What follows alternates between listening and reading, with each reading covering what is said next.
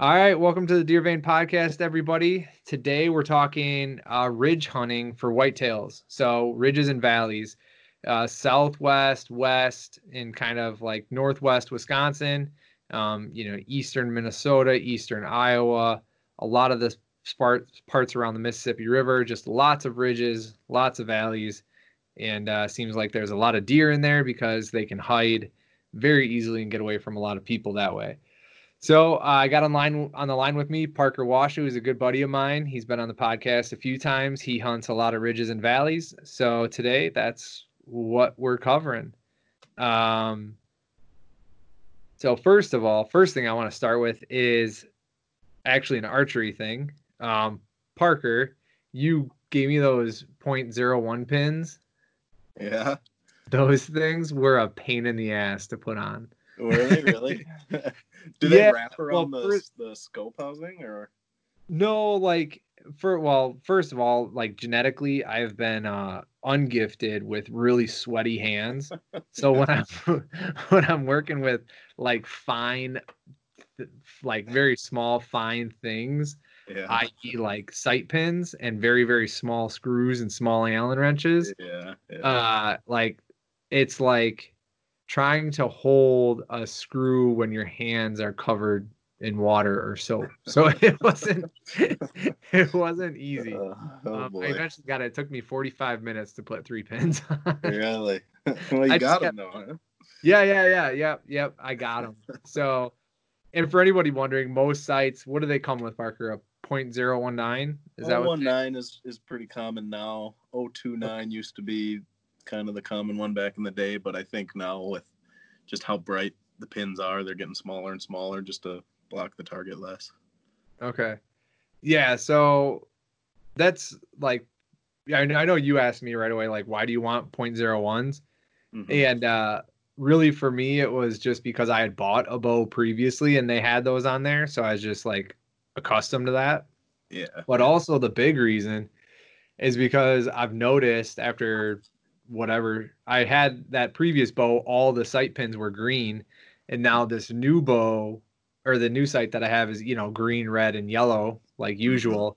But I've Mm-hmm. noticed that like I do not see that red pin very well, and the yellow pin is just like slightly better than the red, but I see that green clear Yeah. as day all the time. Yeah, that's So, actually, I mean, that's super common. The greens usually stick out a little better, and they, in low light, they typically last a little bit longer, I'd say.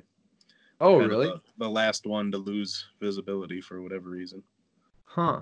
I didn't know that. Yeah, yeah. So But green is actually a really good route to go. okay, yeah, so I bought three green pins, so I don't have any, disc like people pick their pins based on color. I don't have that at all. All three are green now, which Okay. is fine, for me it's like pretty much 20, 30, 40 is what I'm shooting at, Right. and for this oh, another cool thing we got coming up, Parker's actually joining me in Bowfest, which Yeah. is a pretty cool thing. They're still having it this year, which is awesome. I'm glad that's not getting shut down via COVID. It's outdoors. You're in small groups, and I'm pretty sure they're not having the concert and stuff like that. But Yeah.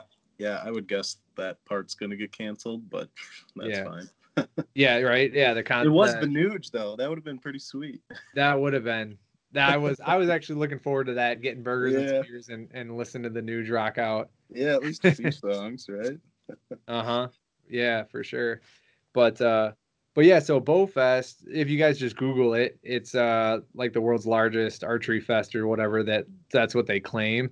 And it's an old or it's a ski resort that they rent out for the summer, and it's three courses of I believe it's 30 targets, right? 30 targets a course.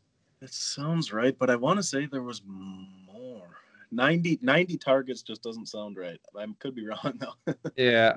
But anyway, it's just this giant bow fest, and you can go. You just sign up, and it's $100 to go, a hundred additional dollars if you want to be in the money. But essentially, it's just an open course that you just get like like a lanyard or whatever says you paid, and then you can just run the course as many times as you want all day, every day. And I think it's 4 days long, and there's a couple thousand people, a few thousand people that show up. So, should be cool. Yeah, it's up in northern Wisconsin, just right next to Superior, Duluth.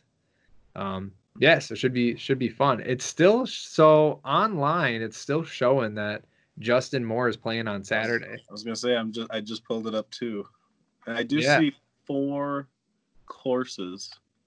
Oh, so it's okay. So Yeah, maybe if each of those has 30 targets, might be 120 target. yeah. So that's, I mean, it's pretty cool. Yeah, yeah. So I'm excited about it. It'll be a good time, and that's one of the other reasons I got to get those pins on, and I got to keep shooting better. But yeah, it's something I didn't used to do a lot. But I would recommend it to anybody. If you don't do a 3D shoot over the summer, or at least like 2 or 3, like you're missing out on a lot of just practice in general, because you don't want to embarrass yourself, so you always practice a lot beforehand. Right. But then you also, like, there's a lot of pressure. When you're shooting in front of your friends, it's different than just shooting by yourself. I think that pressure actually helps you in hunting scenarios as well. Just kind of, Yeah. helps you realize to focus and stay, in tune with your whatever your process that you do before you shoot. Right. And I mean, you don't need to go to anything of this, size or scale, but there's a lot of, little archery leagues or ranges kind of scattered all across the states. It's like you do a little research, you can find a little hole in the wall place that's usually pretty affordable too. Yeah. Most of them are like $20 for, the shoot or something like that. So, yep. I mean, I think that's fun. And it's just something that I got to do more of. But, the closest one to me is like 40 minutes. So I'm just like, I'll just do this one big one and shoot in my backyard. But anyway, let's jump into Ridge Hunt. Those are the updates. So I got new pins on my bow, and we're going to Bow Fest at the end of July. And you can still register if you want to, but yeah. So ridges and valleys. All right. So Parker and I both have property that we hunt that are ridges and valleys. Parker's grown up hunting it pretty much his whole life. I've kind of meshed in and out of hunting ridges and valleys, and then I mix that with swamps. But this last year was really eye-opening for me, just because like there's a lot that goes into whether you want to hunt the top of the ridge, the midway, or down in the bottom, and how you enter and exit that, and how you just totally approach that. So Parker, what would you say like the ideal scenario for hunting like a ridge and a valley? Would you rather hunt on top or in the valley, on like, halfway down, a third down, almost all the way down? What do you think? That's a tough question. Throwing it at you, loaded. Just out on a whim, I'd say hunt up high, just to have more consistent wind. Okay. Really, that's probably the biggest contributor, is just the wind, between valleys and ridges in general. At least on my property, we don't have really like expansive valleys. I guess they're pretty tight, pretty narrow. We do have one kind of bigger one that's, it is planted corn, but for the most part, I mean, they're little, old river bottoms or stream bottoms or whatever you want to call them. So there's maybe 30, 40, 50 yards wide, flat or low spot down in the bottom, and then it immediately starts going up on both sides for the ridges. So for me, at least where I hunt, it's really difficult to hunt those bottoms and have a consistent wind. But what if the deer are down in the bottoms? Yeah, and a lot of times they are. I think they know it. I mean, they know they're safe, or they know how to play the wind at least. And sometimes you just got to go, kind of just bite the bullet, roll the dice, whatever, and go for it. Okay. Yeah, I'm kind of in that same boat. Like, so on the property that I was hunting, I could only access from the south, and I'm coming from the south. I'm walking north. I'm on a ridge top. I drop down that ridge into a valley, and right when I hit that valley floor, I pretty much set up and I'm shooting the other side, the North Hill side, right? That's pretty much like the setup that I was trying to get like to work. And I probably tried 6. I tried 6 trees in that bottom to try to get like the wind right and stuff. Mm-hmm. And it was never right. Like I would have a northwest wind and I would get a northwest wind for 5 minutes, then I'd get an east wind for 15, and then I'd get a south for 10 minutes. And it was honestly just freaking brutal Yeah. because my trail cameras are showing me all these deer are coming through here, like, and it's a main highway, and I'm trying Yeah. to get in here, and my wind is just whipping around in this bowl, Yeah. and Yeah. I'm I just. know the feeling. So then, essentially, like what I've asked a lot of people about this. So it's like, okay, can I just get up? Like, how can I eliminate this? Like, will an ozonics eliminate it? Eliminate that swirling? And what do you Right. have ozonics? What do Yep. you think? I think it helps. I don't think it's 100% by any means. I was using it actually this past muzzleloader season, my first time muzzleloader hunting, and we had that standing corn food plot down in the bottom of ours. It's probably, I don't know, what is that, 3-4 acres, Yeah. and I had a what you would think would be a good wind for that area, and it felt good. It wasn't really blowing from the field to me, but it was kind of hitting me crossways, I guess. And I had a small buck come out, and fairly early, and he was on the far side of that plot, and I was using my ozonics, How and far is the far side of the plot? I ranged. It was like 270 yards, something like that. Okay. And I had my ozonics going, and the wind to me felt fine. It wasn't perfectly blowing from me to him or him to me, but it's kind of hitting us crossways, and he all of a sudden flung his head up and was looking right at me, and I wasn't moving or anything. I was pretty tucked in there, and he just took off. At 270 yards. Yeah, I couldn't believe it, and I didn't see a deer the rest of the night. And it was one of those perfect, brutally cold days for muzzleloader especially, and I think I was just busted. I think my wind was somehow catching one of those bowls and kind of doing a 180 essentially and getting right back in there. And in that case, like I say, assuming that's what happened is he smelled me. The ozonics didn't save me then, but Has it saved you in the past? Yeah. Oh yeah. I've had some really, really good experiences with it actually. With a consistent wind again, deer walking literally within 20 yards of me straight downwind. And it's like a very consistent wind. Yeah. At least, within, I don't know, 10, 20 degrees, right? It's not like it's changing 90 plus degrees all the time. Yeah. We were coming from the north. Now we're coming from the west. Yeah, exactly. Okay. So yeah. And that's one of those things that I want to try the ozonics, but I also enjoy just like the chess match of playing the wind. But at the same time, if you got if you got a giant buck that you're like really looking to kill, he's got a lot of time on your property and he's in a couple pretty much unkillable areas because he plays the wind so well. That is one reason that I would go drop, $300-400 on an ozonics just to go get that one deer. Because if he's doing it, odds are a deer has done it before him, another good buck.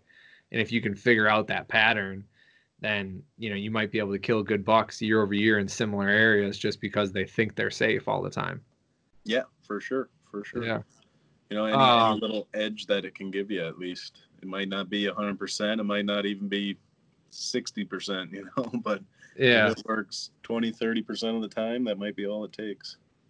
Yeah, for sure. No, and I think like that's worth doing. I personally do not do any scent control. I did it for years, and like I would just sweat on the way in. And unless you're like perfectly buttoned up, in my opinion, like you're buying all the everything's perfect and you're completely covering your face pretty much except your eye holes. Yep. Like which I don't do, like, and you don't No. sweat on the way in and you have like Yeah. great entry and exit and everything, like then Yeah. you're fine. But I don't do that and I don't take the time to do that. And No, so I just exactly. play the wind. You got to And be so thorough with it. yeah, and use nose jammer. Yeah. Nose J for any of you guys who haven't tried nose jammer before, I definitely would suggest that. I have had very good success with nose jammer. Actually, it's like an $8 bottle, comes in like a red spray can, smells like vanilla. Yeah. Yeah. You pretty much just like I spray my boots down and I'll spray some of my clothes down when I go into the woods, regardless of like entry and exit route being proper or not. Like Yep. even if I have like a perfect entry and exit route, a perfect wind, perfect stand site, I'll still hit it just because like that off chance that some deer comes from some really random ass area, which always seems to happen. Um, Mm-hmm. you're still like possibly covered, you Right. know. And I have had that. I have had nose jammer work where like literally I'm sitting in a tree. Here comes a group of does. There's a buck that I'm trying to kill behind it, behind these does, and they're gonna walk past me and they're gonna get in behind me, which is where my wind's going. So literally at like 40 yards, I sprayed this spray when a big gust of wind came up, and I just sprayed down a bunch of my stuff real quick, and they came walking by me like within I don't know 10 minutes, and that lead mature doe, she eyed me up a little bit Yeah. because she came through at probably like 10, 11 yards, something like, I mean, she was like right there. And she was just kind of like looking at me like, what are you? But she couldn't smell me at all. And then she got behind me and she stopped, kind of glanced at me, and then just kind of licked her nose, shook her tail, and just kept going. Yep. So Yep. I was like, holy shit, that worked. I didn't think it would. Right. I thought Right. I was toast. No, Well, and those scenarios where, like you say, maybe the buck that you're after or a buck that you wanna shoot is coming in and it's not alone, right? It's with other deer. yeah. Rarely, I don't know if I've ever seen a mature or a larger buck come out first, followed by does. It's typically does and small bucks and then the big guys, right? Right. So it's like if you can beat the first few deer, if beat their nose at least, they at least gives you somewhat of a chance on the one you're after. Yeah. Yeah. And probably gives him a little sense of security, like, oh, okay, they've Yep. made it. Like, there's no issues over there. Yep. Exactly. Yeah. Which one question, this is kind of off topic, but do you think turkey decoys would work? Uh, I don't know. I've seen that question before, just like to give them some sort of sense of Yeah. security that Yeah. oh, okay, there's nothing out there because turkeys are really good at like running away from danger, as Right. we well know. Right. Yeah. Yeah. I could be convinced. Okay, I don't Yeah. know. I don't know the answer to that. I've seen it. Yeah. I've seen it posed a few times on social media, and with Right. mixed reviews. Right. But then it's also like who's sitting there packing in turkey decoys to a Yeah. stand, That's the other thing on top of the tree stand, and yeah. right? The thing that would make me paranoid about that, I guess, is if a calm deer came in and the turkey decoys actually made them nervous. I mean, Oh yeah, it's so much, it's more scent that's out there. It is a sense of unrealism, I guess, even though some of today's decoys are like stupid good. yeah. Um, I don't know. It's No, just I can see that. it's just another thing to kind of freak them out, I guess. Yeah. Could go either way. Hmm. Um. Okay. Well, back to the wind, Yeah. the wind thing. So when I was hunting that bottom and I tried out those six trees, like I said, my wind was just swirling like crazy, and I couldn't like even. I would sit in one. I literally like one day I moved trees three times in that same area to get my wind right, and it wouldn't like the wind just would not cooperate. Just Yeah. like I would move 30 yards and the wind would be coming from a different direction. And it's just pretty much getting stuck in these bowls and just swirling and swirling and swirling. Yep. So uh that was always, and I was always hunting it in the morning because trail camera pictures showed that morning was the best time to hunt that area. Sure. Which actually, like, thinking about it, you know, like what causes the swirling is wind in general, the topography, how the wind comes into that valley. And if you imagine wind like invisible water, like if you poured a bucket of water, right, and you poured it in a specific direction, that's pretty much how the wind's gonna go. Like it takes kind of the path of least resistance and just goes around and just free flows. So like a valley, like it's just shooting down that valley, but then it catches like, say you got a valley that's like northwest going southeast, right? And you got a west wind. Well, it's going to come over those ridges, drop down into that valley, catch in the valley, and then shoot right down it. But also, if there's enough force behind it, it can push it back up that other side a little bit.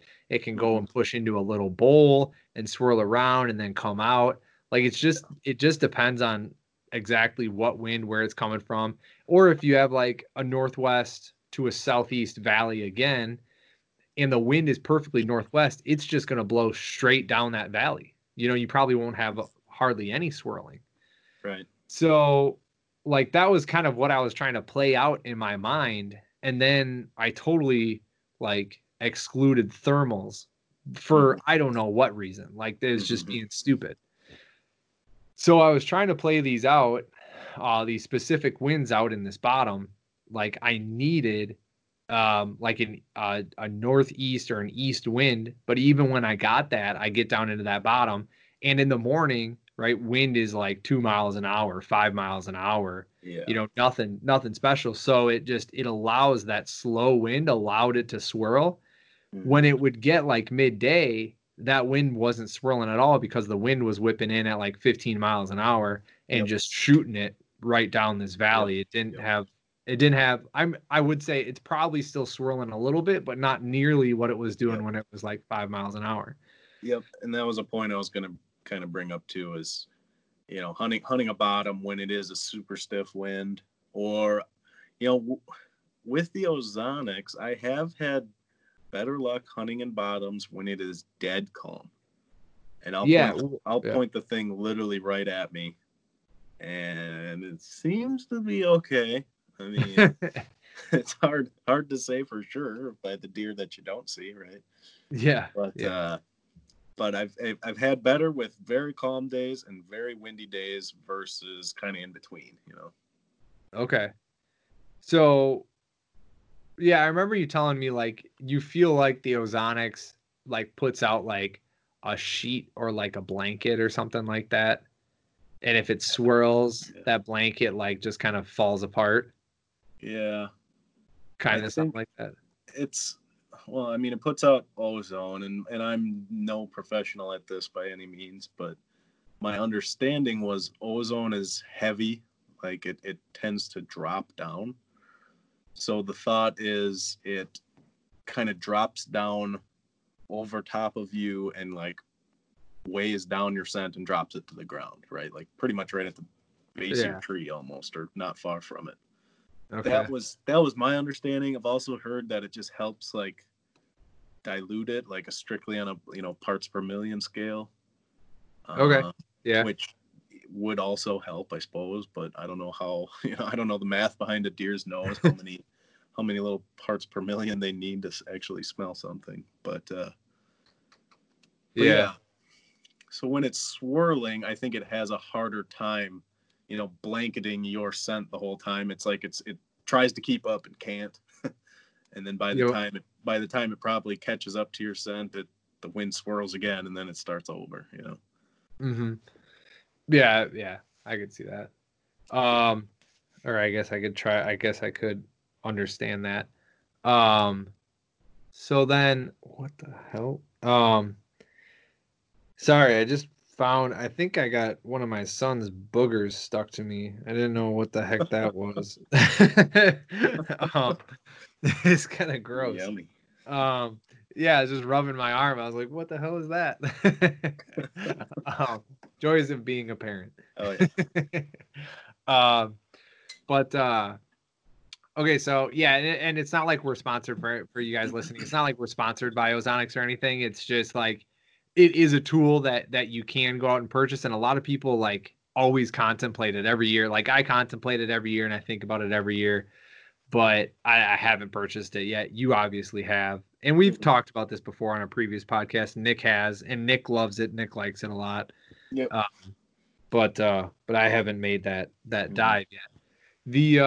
The other thing, like I was saying, is thermals. So if I had that east wind Mhm. and in the morning that ground is heating up, but it's pretty slow to like heat up, and depending on what's in the shadows and what's, on the ridge side, what's in the sunlight, like that ground heats up unevenly, and it pushes the wind around even more.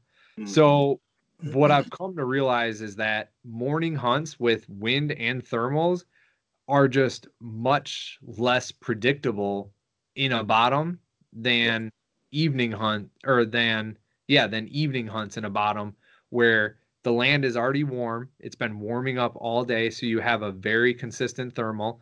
Even though in the evening, like it's cooling, the earth does not cool as fast as the air Right. at all. Right. So the earth still stays warm, so you still have a rising thermal pretty much most of the time until the last like 10 minutes or so. I mean, maybe 20 minutes, it varies, Mhm. but you're going to have a more consistent wind in the evening and you're going to have a more consistent thermal in the evening.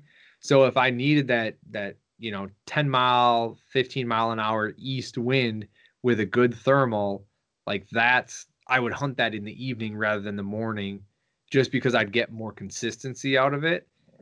It might still swirl in that bowl a little bit, but at least it wouldn't be like north, then south, then east, then Yeah. west, all over the place. It might just be east and then like northeast or southeast. At least it's still east, Sure. and not that like, yeah, east is a hard wind to get in Wisconsin anyway. Yeah. But um but yeah, that was kind of like a real eye opener to me because then I hunted it in the evening a couple times and I had with the right wind and I had pretty consistent wins. And at that point it was later in the season, probably like uh early January, and I wasn't there were I mean at that point, all the deer are pretty much herded up and it's either hit or miss. Either you're going to see a bunch of them or you're going to see nothing, Yeah. you Yeah. know. And I missed on those last few weeks of season. But on the plus side, I did have consistent wins, so I was happy about that. Um, Hmm. and hunting those valleys, like, yeah, man, that wind, it's just so unpredictable. But the deer like those valleys because of that. You know, do you? So as far as like trails go, you know, do you notice like the deer really like trails on the bottom, midway up, all the way on the top, diagonally across the ridges? What do you like? If somebody just put a gun to your head, this is a meat eater question right here. Someone puts a gun to your head and says, "Hey, you gotta take a guesstimate on where the deer are going to be walking on this ridge. Yep. Like, where are you going to put your tree stand?" Yeah. I personally like on up a little higher towards bridges. Not necessarily on the top, but if your ridge kind of opens up to a field or something, um, get I'd look for those trails that are 20, 30, maybe 40 yards inside the woods. So they're still up pretty high. They're not necessarily on the highest part of that ridge, but they're So pretty essentially, close. like the upper third. Yeah. Yeah. That's Yep. safe to say. Okay. Yeah, and I like because so the areas that we hunt, and it's pretty similar in a lot of ag cultures. Like ridge tops are ag. Then you got the border lines for where all like it starts to drop into the valley, which is all wooded, and then you have the ridge going down to the valley. And if it's big enough, you'll have another field down there. But a lot of Mm-hmm. times it's just a creek bottom, and then you're shooting up the other ridge to another ridge top, which is also going to be covered in Yep. corn, soybeans, whatever. That's pretty much like Yeah. a lot of Iowa's that way, a lot of Wisconsin's that way, a lot of Yep. Minnesota's that way. Illinois is just flat land, but Western Illinois actually has some pretty decent Yeah, hills and Northwest valleys. especially. Yeah. What's that? Yeah, Northwest especially. It's pretty, it's kind of Yeah. that same river bottom kind of stuff. Yep, for sure. So yeah, those those ridges and valleys. I have found just in walking a lot of them, walking a lot of public, walking a lot of private, it tends to be that upper third that really seems to be used the most. And I'm not like, my thought on it is because like the deer like to be up higher because it is advantageous to always hold the higher ground. Yeah. Like, but at Yep. the same time, they don't want to be all the way up and like be exposed Yep. to that field. Yep. So they Exactly. kind of like hover right on that edge. Yeah. Yep. Yep. I'd agree. Okay. So like, yeah, if you're going into a new piece of public, like take Caleb for instance, right? So a buddy of ours drew an Iowa tag, and he's got some private to hunt, but he's looking at this really nice piece of public. He said it was like a jungle when he checked it out this other week, and if I were like, and he was thinking about hunting the bottoms, and I had another guy reach out to me, and talk about hunting the bottoms as well, and my biggest piece of advice for them that I would start with is in those bottoms, find where the deer cross that water. So if there's a creek in there, or even if it is like just a straight dry creek bottom, Mm-hmm. like they're gonna have, you need to find a limiting factor. Like that's the biggest piece is you need to find some sort of pinch point, some sort of funnel, like a limiting factor. And a creek is a great limiting factor because the deer, say your creek's 300 yards long, the deer are generally going to have like 4, 5, 6, maybe 7 crossing points on that whole creek in that 300 yards. So like my advice to Caleb was find the biggest creek crossing you can and drop your trail cameras on that, and then like you're gonna have to backtrack that up the ridges and try to hunt those upper ridge sides, or like that upper third of that ridge, because you're gonna get a more consistent wind. You're probably gonna get better travel, and if you can get above where that big creek crossing is, it'll just help increase your odds. Mm-hmm. That's my thought on that. Yeah. Yeah, I agree. Yeah. What Yeah, I like mean, so it's if just it's you're like you say, if you're looking at a 300-yard long stretch of area to put a tree stand, you're not just going to drop it randomly across there. You're going to look for, like you say, some kind of crossing. Maybe there's the creek's a little bit narrower in one spot. It's easier or shallower. It's easier for them to cross it. Things like that. yeah. Yeah, for sure. That limiting factor. But then like, I advised against hunting that bottom. What do you think? Like I said, I don't know if I'd hunt that bottom. Like maybe if you really want to get really aggressive, go after it. Yeah. I don't know. I always shy away from them just because the wind. Really, no other factor. It's just that. It's tough.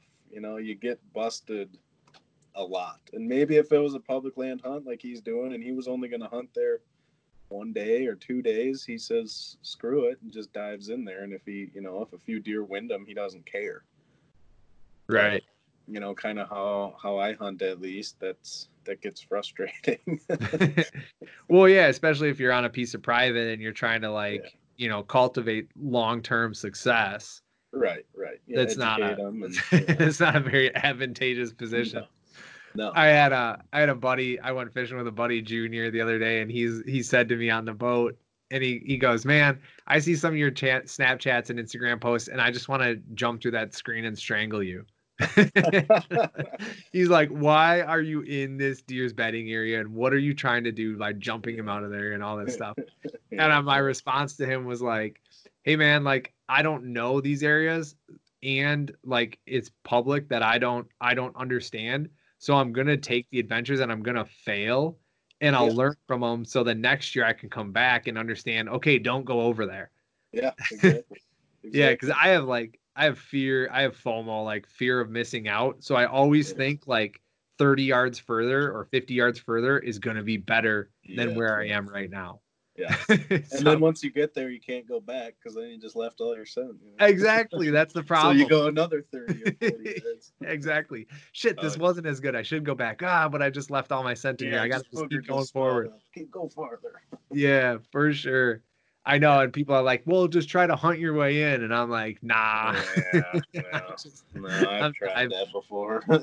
right. Yeah. I ain't starting in the kiddie pool, man. I'm Yeah, jumping in. exactly. But yeah, I mean, like, so if I were somebody coming in and looking at these, I would start on that upper third. Like, Yep. maybe dive into the creek bottom to find those crossings, but Yeah. then work your way back out. And if you're just starting to plan out a hunt right now, right? Mhm. I would just start in that. I wouldn't go down into the creek bottoms during season. If you can go down in there right now during the summer, like, go for it. But there's going to be so much vegetation and so much green, like, you're Yeah. probably not going to be able to distinguish a whole lot. Right. To be You honest, miss a lot. yeah, you're going to miss a ton. So what I would do is just wait until season starts and early. Like, if you're hunting that early season, it's going to kind of suck. It's going to be a grind and it's going to kind of suck, to be honest, just because, like, you're probably going to be hunting close to a field edge on public, which generally isn't that good. Um, and if you dive in too far, you like could mess up a hunt. You could just be going really deep and going through a ton of vegetation that you don't need to, jumping deer out of bedding areas. So, I mean, hunting new pieces like that, I tend to try to wait until like mid to late October when I can actually see what's going on in there. Yeah. If it's brand new. And then in September, like, September or early October, it's relying a ton on your previous year's scouting. Mhm. So, yeah, if you're going in this year, I'm just trying to put myself in somebody's shoes that's just like, hey, I'm going to try this piece of public this year. And it's, ridges and valleys, and going to try to get into it. I would start on the upper third. Yep. And just find where the deer are coming into the fields or exiting into the private or something like that, and work your way into the woods, like, I don't know, 20 to 50 yards, and hang out kind of in there. Maybe find some oaks, that are producing acorns. Yep. And then as season goes on, you'll learn that piece more and more, and you'll understand the pressure. That's another big piece, is understanding where other people are hunting. Parker and I like to get shot at by squirrel hunters early season. It seems to be a problem with us. Yeah. So that was nuts. Had some guys just sounding off shots right by us within probably 70 yards, shooting 410s, 20 gauges at squirrels. And they knew we were there too, which was just the worst part. But you'll learn how the pressure moves and how it shapes a piece for deer hunting. And that pressure will help you decide how far you need to go, because, if you can access, like in Caleb's situation, he can only access from the south, and the ridge runs west to east. So there's a south ridge and a north ridge. Well, I'm sure that north ridge gets a lot less pressure than the south ridge, just because everybody stops at the south ridge, right? And it's entirely possible that all the activity on that south ridge, or 75% of it, is nocturnal, and the deer just understand, like, don't go over there during daylight because you're probably going to get killed. So working your way over to that north hillside could be a huge benefit, but if you have no idea what you're doing on a new piece, it's also just kind of like going in blind, and you could do a ton of work and just really get no results for it. And you could do a ton of work and be successful. Like, I tend to do a ton of work and be unsuccessful.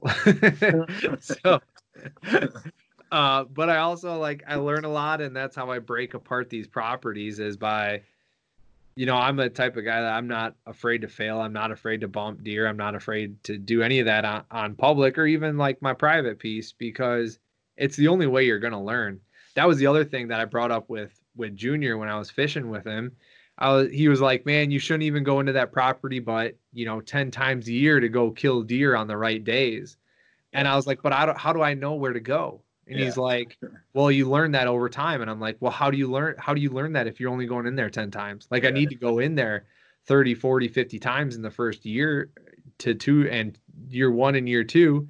And then year 3, I'll really start honing that down. Maybe I'll only go in 20 times. Year 4, maybe only 15 times. And I really start figuring it out. But year 1, like, you can't be mad at me for not understanding how a property functions. No, you got to You know, learn it the hard way usually. yeah, I mean, just spending time out there, and trail cameras tell you a lot, but they don't tell you everything. No, You know, exactly. what you're gonna see will tell you more than what a trail camera will every single time. For And sure. especially and bumping deer, like that's another thing is like sometimes you bump deer and they'll run, and then they'll stop and they might lay back down. They might just kind of be like, oh, I don't know what you're doing, like, but I'm just gonna kind of walk away this way. And deer always run to safety, so Mm-hmm. you can kind of tell where they're heading. And Mm-hmm. if you learn the property, you can tell what they think is safe, which is another like great thing to know. Like deer think this is the safest area of this piece of public, this piece of private. Deer head this way, and a lot of times on the public, it is just the nastiest, like Yeah. worst spot on the property, and that's where they head. But it's Yeah. also again the safest. And once you learn that, you can hunt outside of that safe zone and become more productive. You can see more deer. That's how I've been able to pick apart all this stuff by my house, is by bumping deer and then figuring out where their safe zones are, which are like 2 to 3 acre pieces that are kind of like really thick swamp area, and I can hunt around that. And once I started doing that, I was seeing a lot more deer every sit. Like I was averaging like 4 or 5 deer a sit at one point over the course of a month. Mm-hmm. I was just seeing a ton of deer on public. And I had friends come out with me and they were like, I didn't think you could see this many deer on public. Shit, Mark saw like 12 deer in one night. Yeah. Ended up shooting a fawn, but he saw 12 Yeah. um, out on public on a decent little spot. So Right. Right. And I that's the was, thing with a lot of that public is like there's quite a bit of it, at least, in Wisconsin and especially where you're at. It's like, there's what, thousands of acres over by you. So, I yeah, mean, 6. yeah, I mean, like, I'm what pretty what spoiled. would you rather hunt, that 6,000 acres or a private 20 acres, Yeah. And that Kind of private hard 20 to see. acres, that's where you got to go in, 5 times a year and kill. Yeah, be And to super me, like, cautious, right? I enjoy like the hunting. I enjoy being out there, and I don't want to just go in. Like my purpose of being out there is a little conflicting in the sense of like I want to kill a big deer, but like I want to sit like 15, 20 times in a year. Like I Yeah. enjoy it. I don't want to go out there once and kill and be like, all right, I'm done hunting for the Yeah, year. we'll see you 2021. Like, yeah, let's go walleye fishing for the rest of the year. Like that's not so bad, but Could be worse. like that's not what I necessarily want to do. I mean, if I did that like this year, hopefully, Mhm. we can do enough effort. Parker and I joined up in the Quest hunting tournament, and if you listen to the podcast with Matt Spetz a few episodes back, I forget what it is. It's probably like mid 20s. We talked about it a lot, but so Parker and I joined up with that this year, and in theory, like hopefully, like we can do enough effort and kill good bucks in the first few weeks of season, which is both of our to-do lists. Mhm. Like something that we both wanted to do for a long time, just because they're easier to pattern, easier to get after in the early season. And then if that were to happen, I'd be trying to buy a Missouri tag or a Minnesota tag or possibly an Illinois tag, but Illinois tags are like $400 and Mhm. Minnesota is like 200 or 150, and same with Missouri. Okay. So I would just Yeah. rather, pay less and just drive a little bit further to Sure. do that. Um, Sure. but anyway, back to the ridges and valleys stuff. Like, do you think there's any special way to enter and exit a ridge or valley? Like, should you come in like, and use that creek bottom to your advantage? Should you try to figure out how to get down in there and use that and then pop up and hunt, a ridge side straight up from it? Or do you think just like staying up on top, or any thoughts there? Again, that's a tough one. um, Come on, man. I know. You hear these guys that do come up with these super elaborate entry and exit routes. They walk 500 yards when their truck is parked only 100 yards away from their stand or whatever, and it's like, I would love to be able to think of that, but like I'm looking at my property on Onyx right now, and I'm like, I don't know how the heck you do it. So I usually just take the straight shot. I mean, minimal scent, dispersed, head straight for it. Typically that's across a ridge. Later in the season it's a little easier once the fields are picked and whatnot. But I kind of, I don't know. I would love to have some just bulletproof entry and exit route, but it's tough. I mean, you can do that, I guess, with different stand placements, but that's a whole, that's a can of corn I don't know I want to open. I don't know. I'm pretty excited about that little food plot that I did by the dry dam. It's easier to do with like burger. Yeah. All right, I just got a bad connection or something, but it's fine. We'll edit that. Oh boy. I was gonna say what the entry and exit route that I like to do. So when I hunted my buddy's Jake's farm, he had a South Ridge and a North Ridge as well, and I would go in on the east fence line, and I would drop down into the bottom, drop up the east fence line, and then do kind of like a J hook, and then go and set up where I wanted to. So like I'd always walk the very far edges of the property so that the middle, so I didn't disturb anything in the middle of the property. Yep. And then I wouldn't walk the field edge either. So like they had on the north hillside on the top was like a pasture, kind of like a ridge. Yep. So I'd hunt that. I'll always like to hunt that area in the morning, and I'd go in the like pretty much pitch black, and I'd try to get set up well before like first light, and on like, and that's like first light, everybody knows, like say sunrise is 7:15, first light is like 6:45, 6:35, like I would be set up around like 6:15 is when I'm trying to get into that stand. So like pretty much pitch black. Yeah. And I would literally just walk through the pasture. Like I wouldn't try to walk that field edge at all. I'd actually try to stay away from it and then drop straight in. And my tree stands were usually like 10 to 20 yards in from that pasture. And also it helped me figure out if there were cows out there too, because those things can mess up a hunt so bad, so quick. Yes, they can. Especially when they like just walk up to you and start mooing. Oh yeah, and then all their buddies come.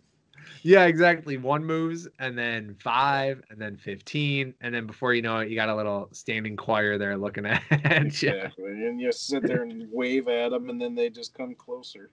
Right, they run away and then come back, and then run away and they come back. It's like, just get the hell out of here. Yeah.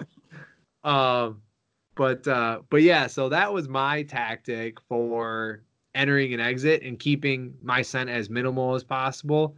Like I'd still, walking up that ridge, but as far as like the creek bottom goes and stuff, I do like if there's enough water, like definitely float it. Like if you can have a kayak or a canoe or something and you can float it, I would definitely suggest that, because then you're not leaving your scent at all until you get out, and hopefully like you float it, you pull up to wherever you're going to hunt, and you want to like climb vertically straight, so say like the hillside's 100 yards long, like you would climb vertically straight up 70 yards and just hunt that right there. Yep. Yeah, that'd probably be like my advice. But also like again back to the failure thing, when you find like bedding area, like if you jump deer out of a certain areas over and over again, obviously avoid those on your entry and exits. Right. Yeah. Yeah, that's the Right. stuff where you can't just get pissed and be like, oh, I jumped deer again. It's like you got to put that in the brain and take it into consideration, you know? Right. And you like, so you say like you take straight lines, but you understand like, and I know when I've walked to tree stands with you to film you, you're like, hey, we got to go wider here. Like we can't go this way because the deer bed on this ridge, and we can't go over there. We got to go around this way. Right. Kind of avoid them that way. Yeah, into these spots. And that's important to know too, but again, that's something that you learn over time. Yeah. You know? Yeah, and I think to kind of continue with your, you avoid walking along the field edges. I do the same, and I think that's really for two reasons. I feel like when deer are traveling along or in fields, a lot of times they're working those edges. So you don't want to, you want to avoid your scent being dispersed there and whatnot. Sure. But also, at least, on my place, and I'm sure your place, they're a lot of times bedding in that within 50 yards of that edge. So if you're clunking along, say you got a long walk, and the first, half of the walk, you're just bebopping along, you could be busting up deer, or at least alerting them that you're there. The whole walk in, essentially. Yeah. Oh yeah, for sure. So it's like, yeah, that's like, that brings another point, and it's something that we've talked about as well, is like deer bedding within 50 yards of a field edge in their initial bed, and then when you catch them during daylight, a lot of times that's their like from initial bed to their main bed for the day. Sure. Right. So if you're walking in the morning, the deer just filled up for 4 hours eating whatever's in that field. And if you just ate for 4 hours, you're going to go lay down and just digest for a little bit. And you don't really want to go far, right? You eat a whole freaking pack of Oreos. You make it 5 steps to your couch, right? And then afterwards, you sit on that couch for about 30, 45 minutes, and you're like, all right, I might as well go to bed. So then you get up and you go to bed. And then, that's where you spend the next, 7, 8 hours sleeping. I think deer are kind of in that same boat. Like they'll go lay down 50 yards off that edge, and some will stay there. And I know like plenty of times I've bumped deer off of field edges on my way out, of a stand in the morning. But a lot of times that's what you're catching in that early morning travel, is that from their initial bed to their primary bed for the day.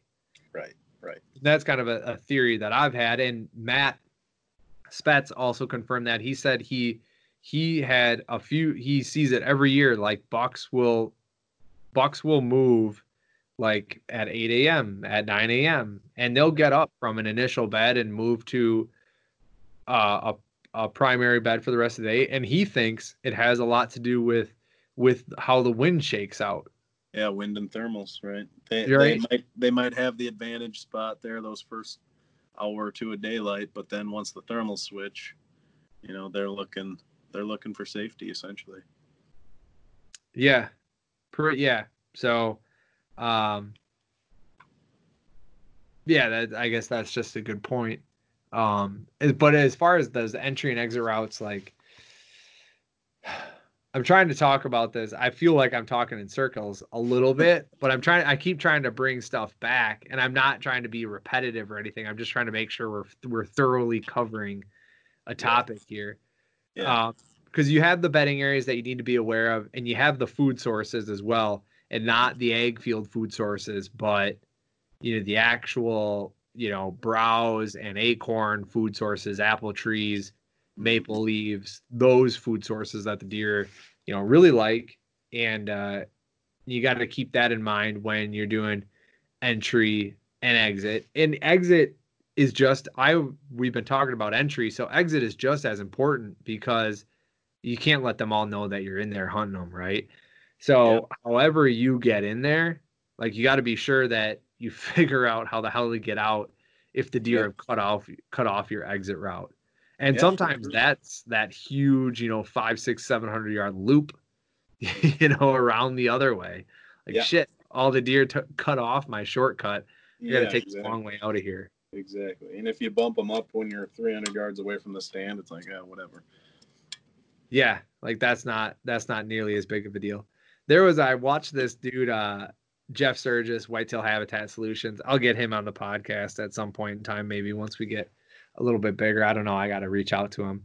But he had a customer that set up.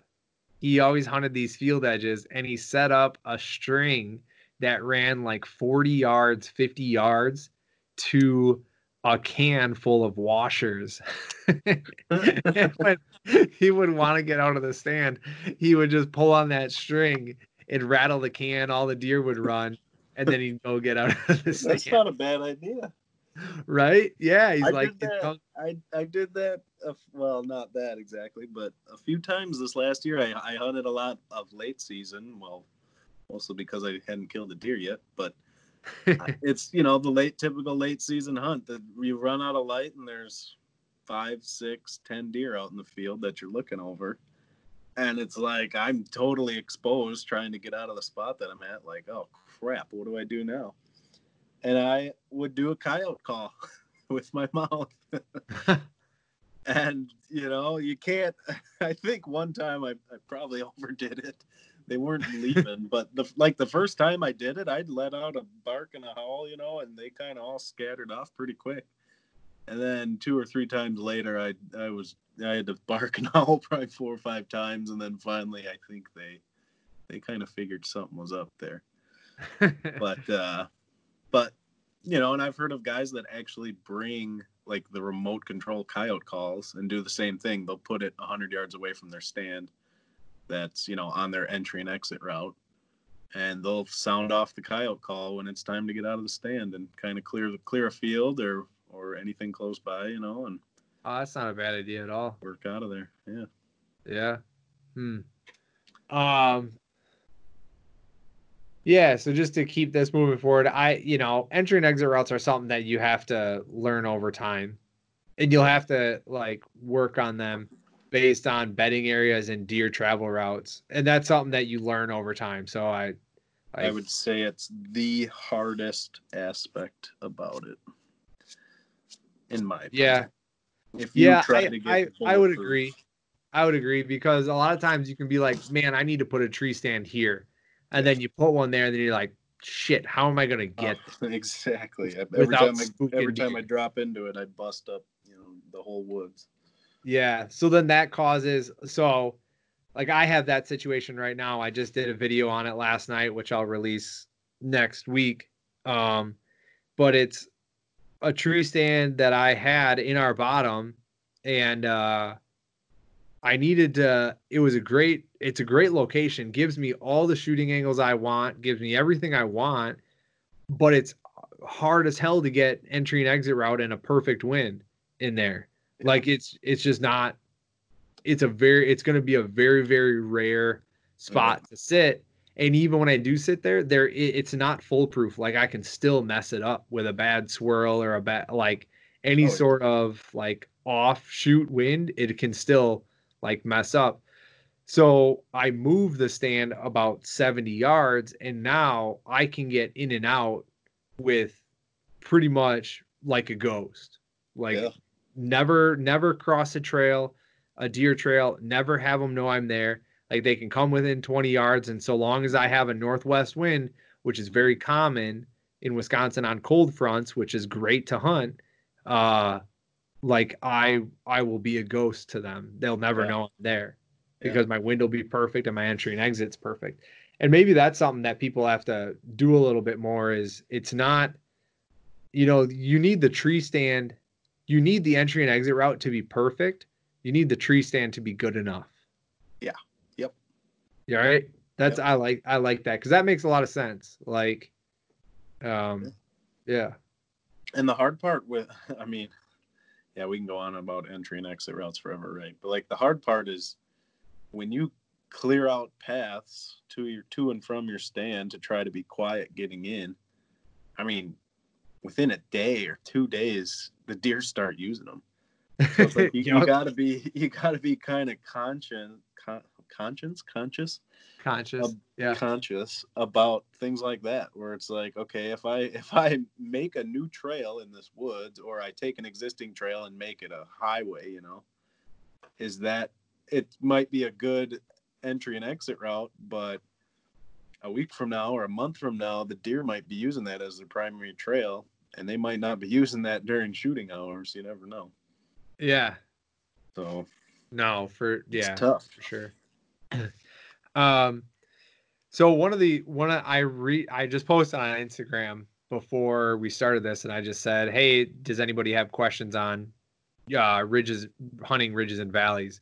And one of the questions I got was from actually Eric Clark, who's a good friend, runs the Where to Hunt podcast. If you don't listen to that one, you should check that one out. He's a good dude, has some good stuff on there.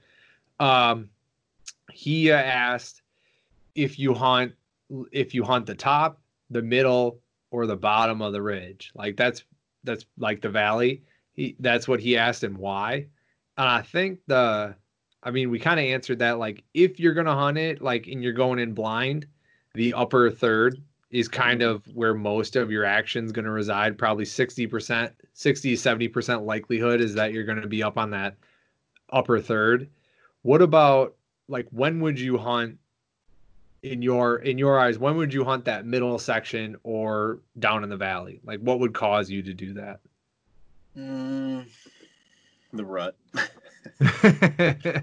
just being, especially if there is a big travel corridor, in the middle section, or there's multiple bedding areas close by. You can really use the wind to your advantage sometimes, and kind of get downwind of potentially a couple bedding areas, or at least a big travel corridor between those bedding areas. And that's really the only time I would drop in there. Actually, well, then you have spots like the wet pond, right? Where Oh, sure. it's a bowl, and the low spot of that bowl is a pond. And early season, they're hammering that thing. I mean, if it's hot, that's where we're getting most of our trail camera pictures, is right on the water. So it's like there's a tough one where you're technically Yeah. hunting in the low area if you want to catch them on the water. Well, And so that ladder stand on the back side of the wet pond, that's, yeah, I would say that's like lower third of the yeah, ridge. It's not right down in the flat no, like that no, box blind is. right. And that is on the top end of a valley, right? So everything down the valley keeps dropping off, I guess. Sure. So it's not like it's really, really low, but it's definitely not the high ground for that area. No, but I mean that would cause you to hunt that lower third is if Yep. there was like say you're hunting a valley and it's got a dry creek in it, but there is one spot where the water pools up and it gives the deer a water source, Yep.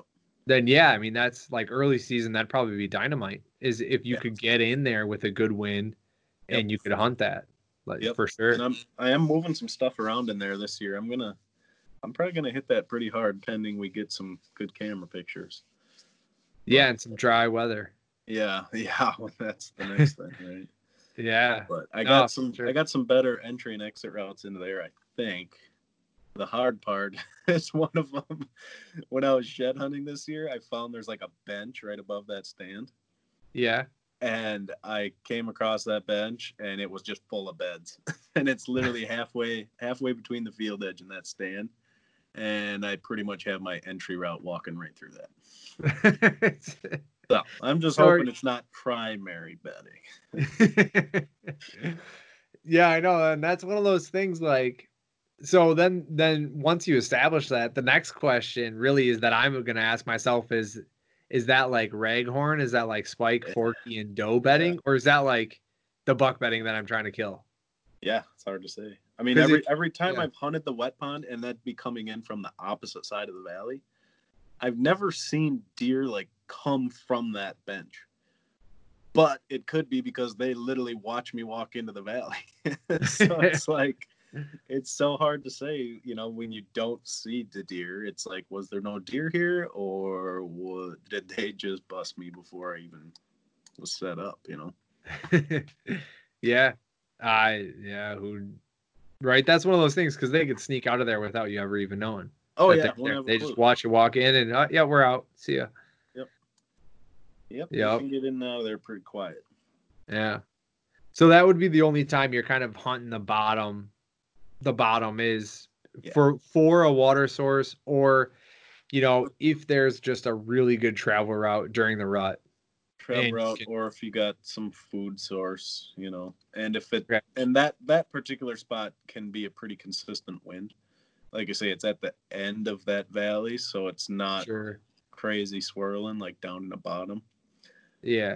But yeah, if you could get a consistent wind and some kind of, like you say, either an attraction or heavy travel corridor, that's when I'd hunt. That's when I'd hunt the bottoms. Okay.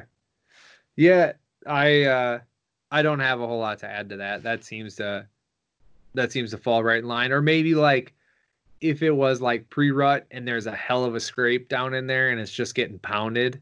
Right. Like that would be another one, but that would fall into line with your attractant theory. Right. Like if there's an attractant or a reason to move down there, then yeah. But otherwise, you wouldn't hunt there just because. Like there'd be a very specific reason. Yep, exactly. Otherwise, it's mainly the upper third. Yep. Yeah. Okay. I don't like. I'm just trying to think of anything else on the ridges and valleys topic. Acorns, big oaks. Generally big oaks. Some of them grow on hillsides, but a lot of them are on the tops or actually in the bottoms, like flat land, because big oaks don't really get big on sloped hillsides because they tip over, right? They just get too big for the ground. A lot of times. Do you like, I don't know, you're the tree man. Your dad does all the tree stuff. That's what I've kind of noticed is like if something's dropping acorns, it's generally closer to the top of the ridge than like sometimes it's in the middle, but generally it's on the top, which is where you're going to get a lot of deer coming out eating those acorns before they head to the ag fields. Yep.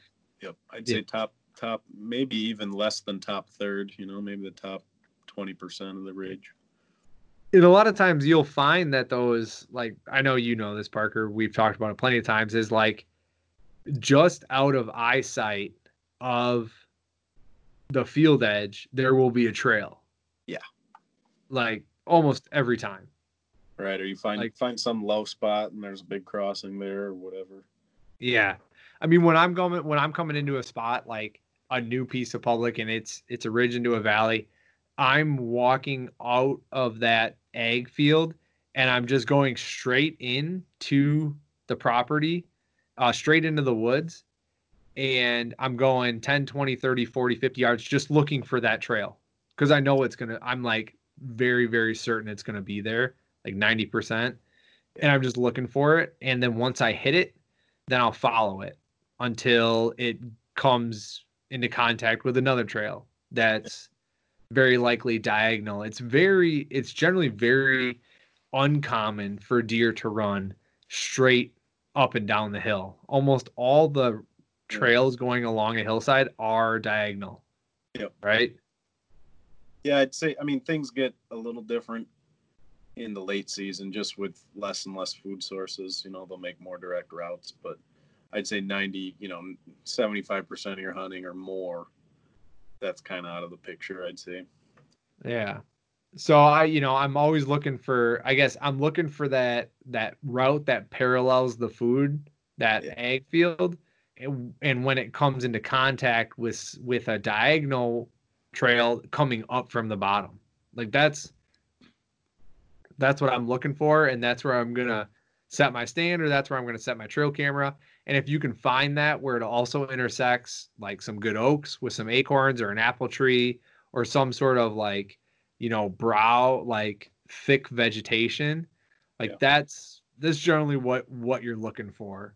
And if you can find it where like, maybe the upper third of the ridge is pretty clean. Like you get into the woods and it's nice and clean. Like you can get up and you can shoot 30 yards in there. And then as you move down that ridge, your visibility just like shrinks. And now you can only get to like 10 yards when you're up there in a tree shooting.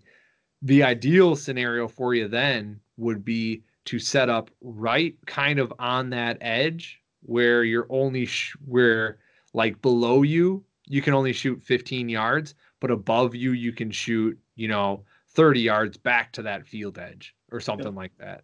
Like those. Go ahead. I'd like that. Yeah. Right. So like those are the subtle like vegetation transition lines that a lot of people miss. Mm-hmm. It's just like I don't know, like it's something you learn a lot over time, but those vegetation transitions from agriculture to woods, from clean open woods to heavy thick vegetation, from heavy thick vegetation to valley floor which has a creek, and then back to thick vegetation, and then back to open clean woods. Those like intersections are the likely spots where you're going to find deer. Yeah. It's right. And that's why hunting like a big woods is so hard. Yeah. Right. I agree. Yeah. That is like a big, and it's something that I really want to try. I want to head up to like Nicolet National Forest and stuff, just to like be beaten. You should go up to you should go up to Shetlock sometime. Yeah, It's bizarre. I mean, your real only cover is small terrain change. There's all these little ups and downs in the big woods. As it's kind of a big ridge essentially, but it's just full of these small little ups and downs. And other than that, it's just wide open oaks. It's bizarre. Yeah, for me at least. No, it is, and it's true. And like, there's a guy named, I think it's Bo. I'm gonna butcher his name, but it's Bo Martonic or Bo something, and he does a lot of big woods podcasts, and it's like called the East Meets West podcast, and I find that type of stuff fascinating, because that is the stuff like when you actually learn it and when you can figure it out, you have a huge advantage in experience and time over other hunters, because it could be the smallest terrain change that holds the deer. It's kind of like, honestly, like fishing bago.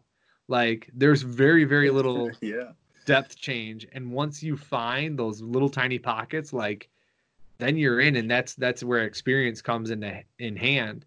Right. Whereas like if you're fishing, I don't know, Waubesa, like it's pretty obvious. Yeah. You're like, okay, go to these points and go to these drop offs, and this is where you're gonna fish. Yeah. No, for sure. Yeah. Which is similar to deer hunting in the sense of find those terrain changes, find those different features, especially within the topographic changes, but also the biological changes. And if you can find a good mix of those, that's where you'll find a lot of deer. But yeah, no, I mean, I think we kind of covered a lot of that. Was there anything else you wanted to touch on? Anything else that you thought was important enough to discuss? Not related to the topic. Oh yeah, what else? We go through a lot of rabbit holes, and I think of things, but that's for another day. Okay. Yeah, I mean, I guess I could maybe have you on again. I'll email you my ideas and you can bring them up somewhere. Sure. You'll hear them on other podcasts and just get pissed. Yeah. Wait a second. All right. Well, yeah, no, I mean, I think that kind of covers it. If you guys have any questions or anything on hunting ridges and valleys and all that kind of stuff, please feel free to send them over. We didn't cover anything on bedding areas.